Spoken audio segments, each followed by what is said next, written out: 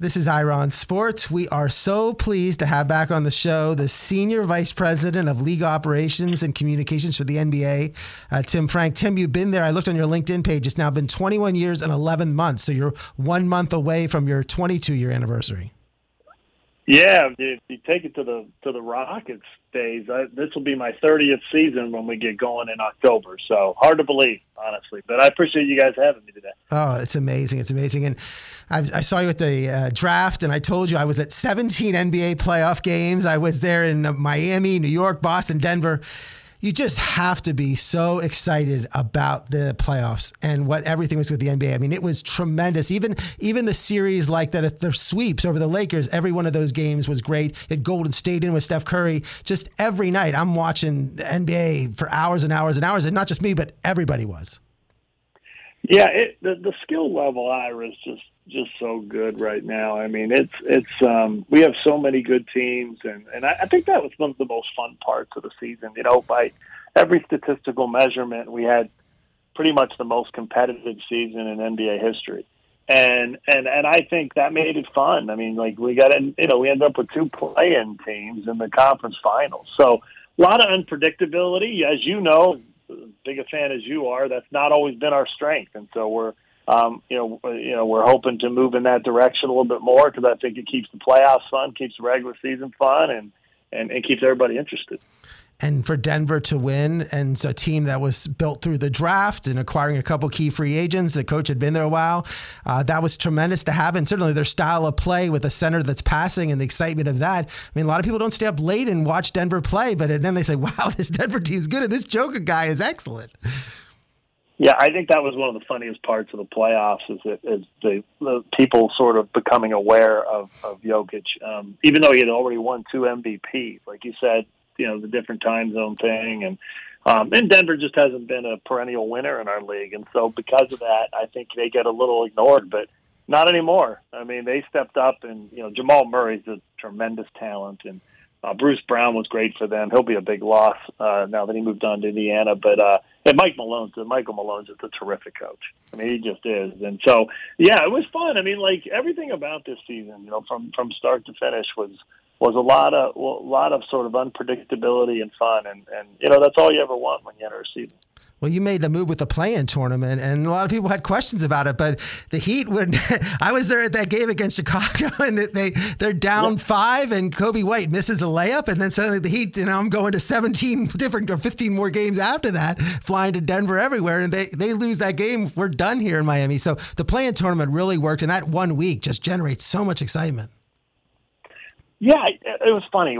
I was actually surprised when we first introduced it that so many people were not aboard. I mean, like I thought, I think the thing that got lost with a lot of people was what it would mean for the regular season. I think they saw it as adding teams to the playoffs, but what it was it created different tiers that you needed to reach. And so before you wanted to be the number 1 seed or maybe in the top 4, but now you got to be in that top 6, because if you're not in the top 6, you don't necessarily make the playoffs. You got to win the play-in tournament, try to earn it. And so then if you want to be 7, so you can get that home game, and then if not, you want to be 8, so that you don't have to win twice. And so everything about it was just set up so really as well as it could be. And listen, I thought it would be great. It's certainly exceeded even my high expectations for it, but it's here to stay, and I think it's one of those things everybody looks forward to now once we turn the calendar into April.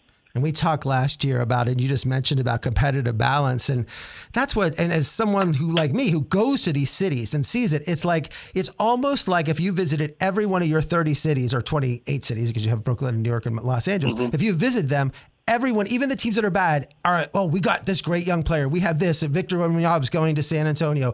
That's going to be Orlando has Banchero and other great young players. So it's like everybody. Houston, which was terrible, now has this great, they're winning the summer league. They're playing great that way. All these things that are happening, I just think that's where when you talk about competitive balance, everybody feels like they have a chance. It's not like in baseball or some other sports where these teams are just perennial losers and they don't have hope. Yeah, I mean, listen, as I said before, it hasn't always been our strength. I feel like we're turning that way. At least I hope so, that, you're going to see more and more unpredictability. And we certainly had it this year. And we'll see, as you said, teams that even weren't so good last year, like San Antonio and Houston, have made some significant changes to get better. Detroit has gotten better. Like, I think we're really trending in the right way. And we just got the collective bargaining agreement done. So we got labor peace for the next 7 years. So, it's great. I mean, we're full go, and I'm excited to see what happens this year. Like seeing, the Lakers made that run, and then I think they got better in the off season. So I think there's some teams that are going to even be better this year and are going to make the season even more fun. And I love Sacramento, and I think they're just amazing. They're definitely going to be great. And I think that's the one thing I hate watching when you listen to ESPN. They're like, oh, it has to be New York, it has to be Boston. I mean, I guess 33 out of the first 60 titles were Boston and the Lakers winning, and they're like, oh, the league can't be great without the Lakers, Boston, New York being good. Well, no, because if you have great teams and great players anywhere, the fans are going to find them, and they're going to enjoy watching them. And I think that's what we saw this past year. Yeah, it's a relic of the past, right? Like, I mean, when you and I were growing up, Boston and Philadelphia and New York and the Lakers, those were the games that were on national TV all the time, right? And it was hard to see those other teams. Now with the emergence of League Pass over the last 20 years and the increase in number of national television games that are on, people can just root for whoever they want to root for. And I think it's just made it better. Like, I mean, let's be honest, like, Sacramento in the early 2000s, it took a long time for people to embrace that team as good as they were. But this year, Sacramento was, when they played the Warriors, was one of their highest rated first round games ever. And it was people already embracing it because they've seen them and they've been able to enjoy them, in a different way than probably when you and I were younger. And yeah, you just talked about the television contracts that with TNT and ESPN and ABC, just been amazing in terms of, well, first of all, you have the best pregame and postgame show with Barkley and Shaq, and Kenny Smith. I love that. I wish ESPN would, after the show, after their games, do the same thing. Give me an hour of that. I want to have more discussion. But the fact that you started the games a little earlier, the West Coast games came a little early, so you can step in late and watch those. And plus the local packages, everywhere you go, you can see games. So you must be very happy with how the whole myriad of watching it on streaming and everything has been working together for the NBA. Yeah, without a question. And the inside the NBA guys are just the standard. I mean, really in any sport, like everybody wants to watch those guys. And you're right, we moved up tip times to try to be a little bit more friendly to the Eastern time zone. And it, it's worked out really well. As our ratings were up. So, I mean, it's just, everything is just sort of working in the right direction right now. And, you knock on wood when you say that because you always want to make sure it keeps going there. But I think we feel really good about where we are in the league. Now, explain the in-season tournament, because I've been listening to sports talk radio shows and like they've added 7 games. They're going to play 90 games. It seems like people are a little confused on what this in-season tournament is going to be. Can you just give us some understanding about exactly what this is? Yeah, quite simply. I mean, I know you pay attention to the Olympics and to the FIBA World Cup. I mean, it's very similar in the sense that, we put the teams, the 30 teams, into 6 groups. They're going to play everybody in their own group one time, so that'll be 4 games. Those games will be just like they were before, regular season games. Then the 6 pool winners or 6 group winners will advance. The 2 next best records in the group play will advance, and we'll have an 18 tournament starting December 3rd and 4th, and be home sites at first for the quarterfinal round, and then we'll move into the semifinals and championship game out in Las Vegas. And then the 22 teams that don't qualify, they'll play 2 games in some way against each other during that week to make sure that everybody still ends up with 82 games. The only additional game is the championship game. The 2 teams that make the championship game, that'll be one more than the 82, but that will not count in the standings or the statistics. So when I get a schedule for the Heat and I look at it, I'm going to see those 6 games those games that are listed. They'll say this is for the in-season tournament game, but they're also they count as regular season game. But you just next to it say an in-season tournament game also. It's not like an additional game that's going to be part of that. Correct, and those games will all be on 7 Tuesdays and Fridays in November. The only Tuesday and Friday we're not using is Election Day. As I think we've taken that day off the last couple of years. And but those 7 days will be tournament nights, and those games will all count towards the in-season tournament. I love that idea because I hate when the NBA is on football because you know how much I love football. And so I love that you're putting emphasis on games on Tuesday and Friday. So that's tremendous in that. Now, 100%. I'm just from a Heat fans, this is the question that my listeners are asking me. Will Golden State, will this eliminate, will there be a chance that maybe Golden State will not come to Miami for a game because of this? Will they lose that game? Or how will you make sure that all the teams like Miami gets to see every team in the league at least once? No, schedule will be done exactly the same way. The only difference, Ira, is going to be that we'll only announce 80 games when we announce the 82-game schedule. And then once we get through the group, the tournament nights in November, everybody will get 2 more games. And that'll either be because you're one of the 22 that didn't qualify and you'll play on Wednesday and Friday of that week of the championship. And the other 8 teams, if you lose in the quarterfinals, you'll play somebody else that lost in the quarterfinals on Friday. So everybody will get the 82 games. It's just when you get your original schedule, you're only going to see the 80 games on it. But you'll see the open dates for when the tournament itself will be played. Okay. Now the one issue that is my big point, I know you know what I'm going to ask is of course load management. I mean that's the one thing I drive down to see Miami and Boston I guess February this year, and I think I'm watching 2 G League teams and those things, and I love, as someone who loves the NBA so much, I just hate it. I hate checking to see you never put a football game is Patrick Mahomes going to play? Who's going to play? You know that Patrick Mahomes is going to play 16 games out of the year unless he's injured. The point is that's just my biggest pet peeve is in terms of the load management. And I guess you guys tried to address it a little with the 65 game to win awards. And what are some other things you're trying to do to work with the load management issue? I think we're just trying to be smarter about it. We're trying to learn, what are the advantages to playing a certain number of games. And there's really no direct evidence that says if you play 75, you're more likely to get hurt than 68, or 78, you're more likely to get hurt than 74. But the reality is we have to get everybody on the same page on that. And the one thing that's unfortunate in this conversation, Ira, is that people have almost now sort of ignored that players do get injured. And so, we had some games this year where a player was out, and was missing several games, and we were still getting complaints about players not playing. And it's there's nothing we can do about that. If you're hurt, you should not be playing. We don't want to risk more injury. But the issue is we've got to create those proper incentives for not only the players but the teams. And a lot of times the players take the hits for this, but sometimes it's the teams themselves that are making these decisions. And listen, they're not doing it to be negative. They're not trying to cause problems for our fans. They're trying to be smart so that they're ready for the playoffs. But we got to find that middle ground. For years we had guys playing, upwards of 75 and more games. And, and generally speaking, the health, it's not like we're seeing a decrease in injuries as we have more guys resting. And so I think we got to get a better handle of that. And when we get that, I think that'll be more helpful for our teams. That's good. And then, people are upset. Now, we love this down here in Miami. We love the trade demands. We love that Dame Lillard wants to leave Portland and come to Miami. So there's no complaints from people down in Miami saying people want to come to Miami. Messi wanted to come here, Dame Lillard, LeBron. Everybody wants to come to Miami except for Shohei Ohtani, which we had on last week. Someone talking about the Marlins aren't after him. But, and we had Bob Whitsitt on our show, and Clyde, was saying, well, this is just a new trend that players are demanding trades. And he told us a story about when Clyde Drexler, met 25 years ago, demanded a trade, and he had to handle that trade. So that is a concern, though, of some fans about the players that are just saying, oh, you just signed a contract and now you want to leave. Well, it's funny you mentioned Drexler because I benefited from that because I was at the Rockets at the time. That's right. We ended up winning a championship. So, listen, it's not the most ideal thing, but it's, listen, there's some circumstances in which players are looking for a fresh start that aren't necessarily, in the same vein as some of the stuff we're seeing. But, it's happened for years.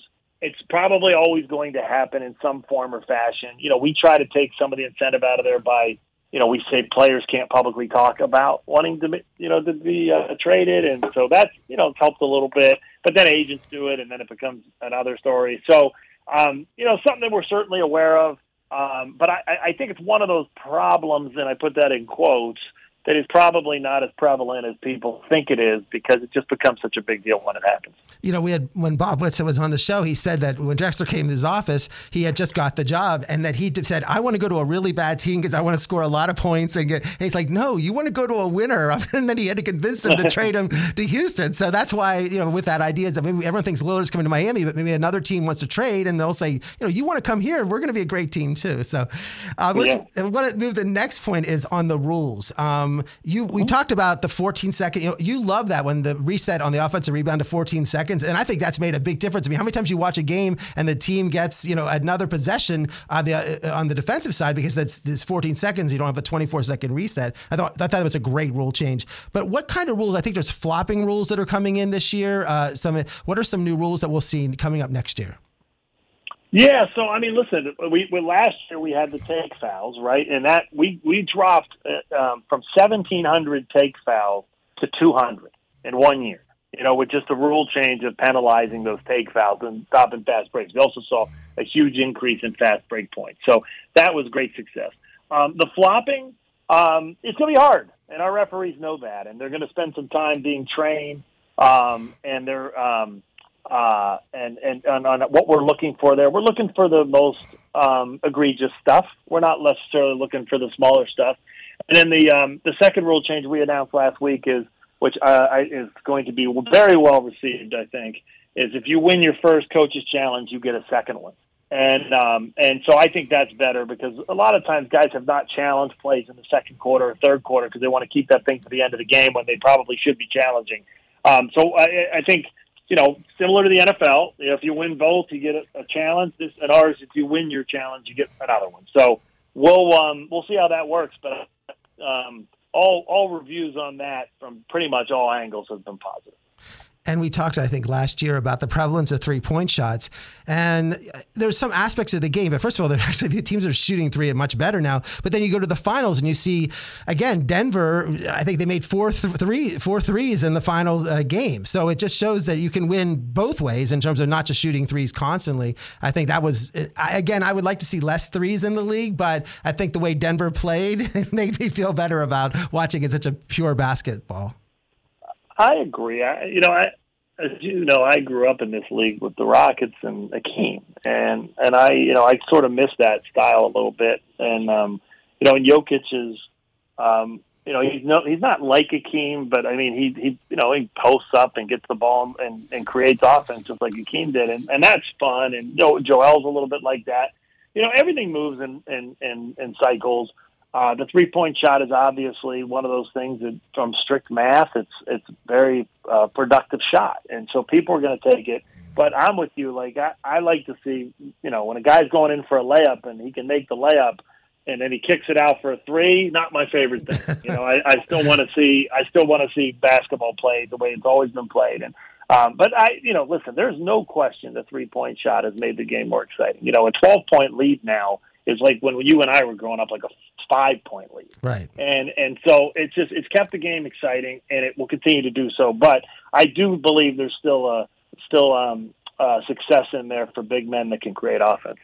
Now, I've gone to, I think it's been 20 NBA drafts. I can't count in terms of, I went to the Felt Forum when it was at Madison Square Garden, and I love going to the draft. I saw you at the draft. But, it would be so cool. I mean, the one thing at the finals, I was with Denver, it's like great to be at the finals, but you can't create like a Final Four atmosphere. You can do it for the All-Star game. But is there any talk about maybe moving the draft like the NFL has been doing to Kansas City this past year? Because I think if you put the draft here in Miami, it would be tremendous. People would go crazy for the draft being down here. Yeah, we did that for a while when I was first in the league at the Rockets in the 90s. And there has been some conversation about looking at that again. I don't think it's anything that we'll necessarily see by next year, but I do think that's something that could come up here very soon. And listen, if you're looking for a Final Four environment, let's hope the in-season tournament, over time will develop into that kind of activity for everybody, because we're going to have all the teams there in one location, and hopefully that'll be something that we can create some excitement around. No, you're totally right. That's good. I forgot about that. And then the G League. I mean, people used to laugh at the G League, but now I think does every team have their own G League team now? Almost 29 out of 30. Phoenix is, I believe, the only one at the moment, and and they're working on it. I think their owner was quoted this week saying they're working on it. But we have what team in Mexico. We have the G League Ignite team, so we do have 30 G League teams. But but yeah, I think we'll have that before too long. But it's been tremendous in terms of letting players, giving a pathway. How many players do we see in the finals that played that were G League players, and it gives them away the two-way? I mean, there's now more talk here at Heat Game. It's like, well, someone scored so much in a G League, and that bring them up and play. So I think that aspect of it is pretty cool, and the fact that you do have G League Unite players that are not going to their first year of college, but going and playing in the G League, like Scoot Henderson. So there's so many positives to the G League. It's been great, and it's one of those leagues that has far exceeded expectations, and it continues to. I don't have the number on my fingertips, but I want to say it's close to 50% of our players have spent time in the G League. That's amazing. And it's the coaching is great down there. The competitiveness is great. Like. It's been a really wonderful experience, and something we just continue to try to capitalize on. And it's not necessarily yet has become like a huge TV sport, but it has been such a great developmental league for us that we'll just continue to work towards making it more popular, but it's serving its purpose for sure. We've been talking to Tim Frank, the Senior Vice President of League Operations Communications. Just a couple more questions, Tim. Gambling used to be a topic nobody wanted to talk about. Certainly that was, but now it seems like, these sports leagues are embracing it with partnerships and those things. So what is the NBA working with in terms of gambling, in terms of, I play fantasy football, fantasy basketball. I love it. We're from our hometown, Blair County. The people who run our league that says the oldest fantasy league in the country, which I don't know if it's true, but I love doing it. My first player I drafted was Patrick Ewing when I was going to New York. I said, I'm going to go to New York. I have to draft Patrick Ewing as my first. But so how is the NBA handling the gambling and the prevalence in terms of how many states it's becoming legalized in? Yeah, we've leaned into it. As soon as Adam became the commissioner, he wrote an op-ed in the New York Times kind of just saying, like, it's okay for leagues to get involved in this because, for one, it helps regulate things a little bit better. And so I think we've had good success. Obviously, we're very clear with our players and even employees of the teams in the league office about what they're permitted to do and what they're not permitted to do. But overall, I think it's been great. Like, listen, the other things we get complaints about is, sometimes people don't know when guys are going to play until the last minute, and that messes up some of that stuff. But overall, I think we've had a pretty seamless transition into it, and hopefully it'll just continue down that path. You're getting ready to go to the World Championships in the Philippines, and it's going to be exciting. We had the international game, and now the World Championships is going to be, I think, pretty cool to watch. But is there ever a movement to have like the whole rules? Like, can the world adopt the NBA? Can we just have the world adopt the NBA rules? Because it is a little different when you're watching the world rules as opposed to just the NBA rules. Yeah, college basketball, same thing, right? They're just a little bit different, and I think. We just were having that conversation at our competition committee meeting last week, in which how can we try to get everybody on the same page? And so I think those conversations happen. We have changed rules over time, as has FIBA, to try to get more in line. We've never adopted their goaltending rule. We've never adopted their rule about you can't call timeout in live play. And I think in both cases, each sort of league is in their own camp on that, and don't see a reason to change it. But yeah, overall, I think we have come a little bit closer. We're not totally perfect yet, but I think it'll be interesting to see with college basketball what happens there, because it's the only sport. Only basketball now that plays halves. And instead of playing quarters, and so. We'll see if they have any changes up their sleeve. But overall, it's definitely part of the conversation. And I don't know if we'll ever get 100 to 100, but, we'll see.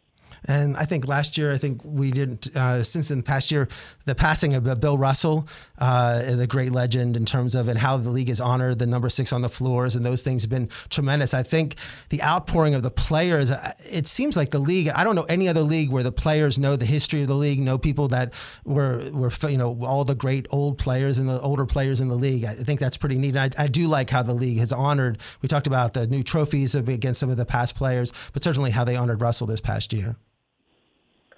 Yeah, I love it. honestly. And one of our people came to me on that a couple of years ago and said, "What do you think about this idea?" And I love the concept.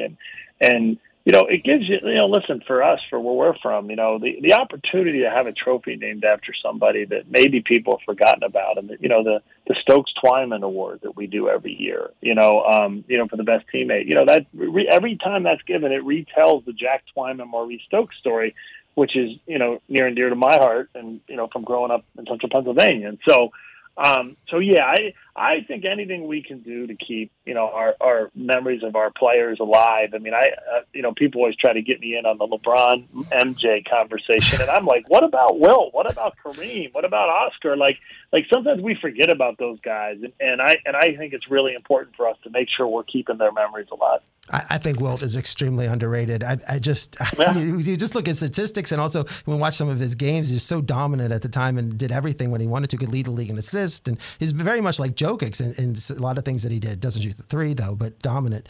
One of my last question would be, I was at the draft and I was so impressed. And every time I go there, the quality of the people, the players, their families at the draft. And then when you look at the league, and I'm not going to ask you, we're not going to talk about John Morant and those situations, but because I think that's such an anomaly. Like, the fact is that the players in the NBA are working at their bodies and their minds or their crafts. I mean, that's their companies, and they are being in great shape. They're getting plenty of sleep. I know many of these players and the work they put in, and you see at the draft, all those players, and they're in tip-top shape with great support systems and families. It's like, if you're in the league and you just don't want to take it seriously, guess what? There's someone coming that's going to take your spot, and it's going to happen quick. And I think you have to be impressed with just the quality of people that this league has. And I know you work and talk with these players every day, but it's really impressive, especially when you see something at the draft when you're sitting amongst people that are being drafted into it. I think it's the biggest growth in the league in the last 20 years. I mean, it is, we just had players that just, that came in, when I first got in the league, that just didn't have the same experiences, right? They weren't used to the media. They weren't used to being on television. All of these kids now they're used to all of that, and they're so mature, and they've been instructed sort of from a young age on how to behave and how not behaving can impact their ability to do the job right. And we're really blessed by our players. There's, as in anything, there's guys that might be difficult here and there, but for the most part, we have, it's just crazy to think of a guy like LeBron who, he built a darn school. He's given underprivileged kids the opportunity to go to school. That's crazy when you think about the growth that this has come. I mean, we used to have players that had to work overtime in the off season to make money. And now we have guys that are able to not only making more money, but being able to put that money back into their communities and doing incredible things. We're really lucky. I mean, and again, like you said, sometimes people like to focus on the negative. But I think when you look at our players as a whole, it's a really good group, and they get it, and they understand it, and they know what their role is, not only within our league, but within their communities. And we talk about social media and how bad it is. I follow so many players in the NBA, and I cannot tell you how many players, like a Bobby Portis, who no one knows, is running these youth camps constantly. Like, you think the social media, they're always on with the camps they're running and the things of and maybe just things to say, hey, look, I have a camp. It's free. Come, show up and do all those things. It's just tremendous. They're bombarded constantly about that. And certainly it makes them look good. That's why they're publicizing, but also they are doing this. They're taking the time out. They're doing these things. And I think that's, really impressive. And I think that, your best ambassadors of the league are your players, because they're doing those things. Yeah, it's not photo ops, right? Like when I first got in the league, a lot of this stuff was a little bit of, let's get a photo, let's let everybody see. These guys now are so in tune with everything they're doing. They're so dedicated to anything that they support. It's great, and and I think it makes the kids that they support feel good. It makes the families feel good. It gives opportunities for the players' families to be involved in their success.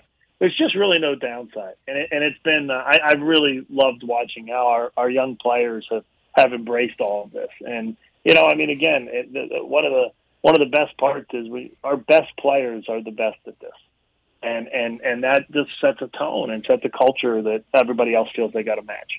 Yeah, I mean, just the one example is Victor Wembanyama. He's comes in, flies over, 7 foot. No one really knows much about him. He lands it, and all he does is interview after interview, impressed with everyone, signs autographs constantly, and everyone's. It just that aspect of it is here. And now you have your next superstar in the league comes in already with a perfect attitude and an idea. And I just think that's what as people view the NBA as they want to play. They know what they have to do to be in it, and they're going to. I said they view it as a privilege. I guess that's the answer. It's like they view it as a privilege to play in the league, and they want to stay in it. If they want to get in it first, and they want to stay in it when they get there.